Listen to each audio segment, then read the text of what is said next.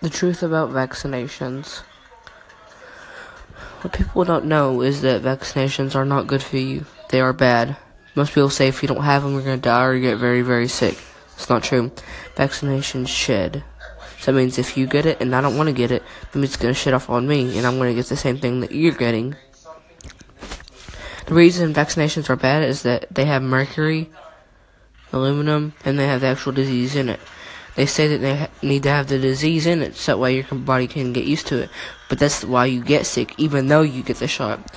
The reason the mercury is in there, I think it's to kill the disease once your body's used to it. And the reason the aluminum is in there is to get your immune system active to get you immune to that disease. But it doesn't work that way. The mercury goes to your head, and the aluminum poisons your blood.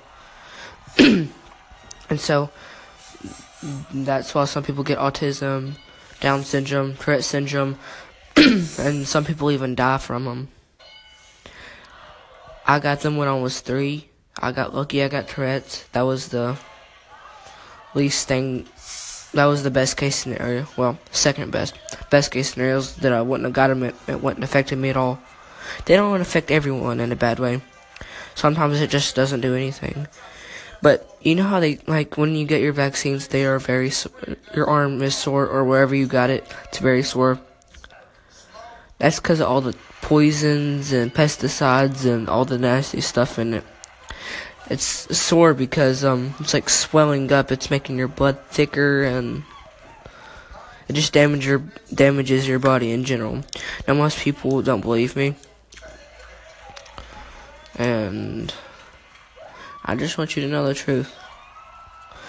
And at first, like when you're, like, if you're like 10 or 11, when your mom was a kid, they had about like 2 or 3 vaccines.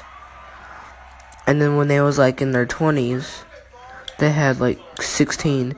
Now they have about like 30 or 40.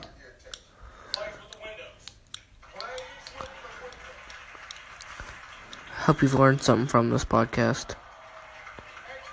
This is Logan signing off.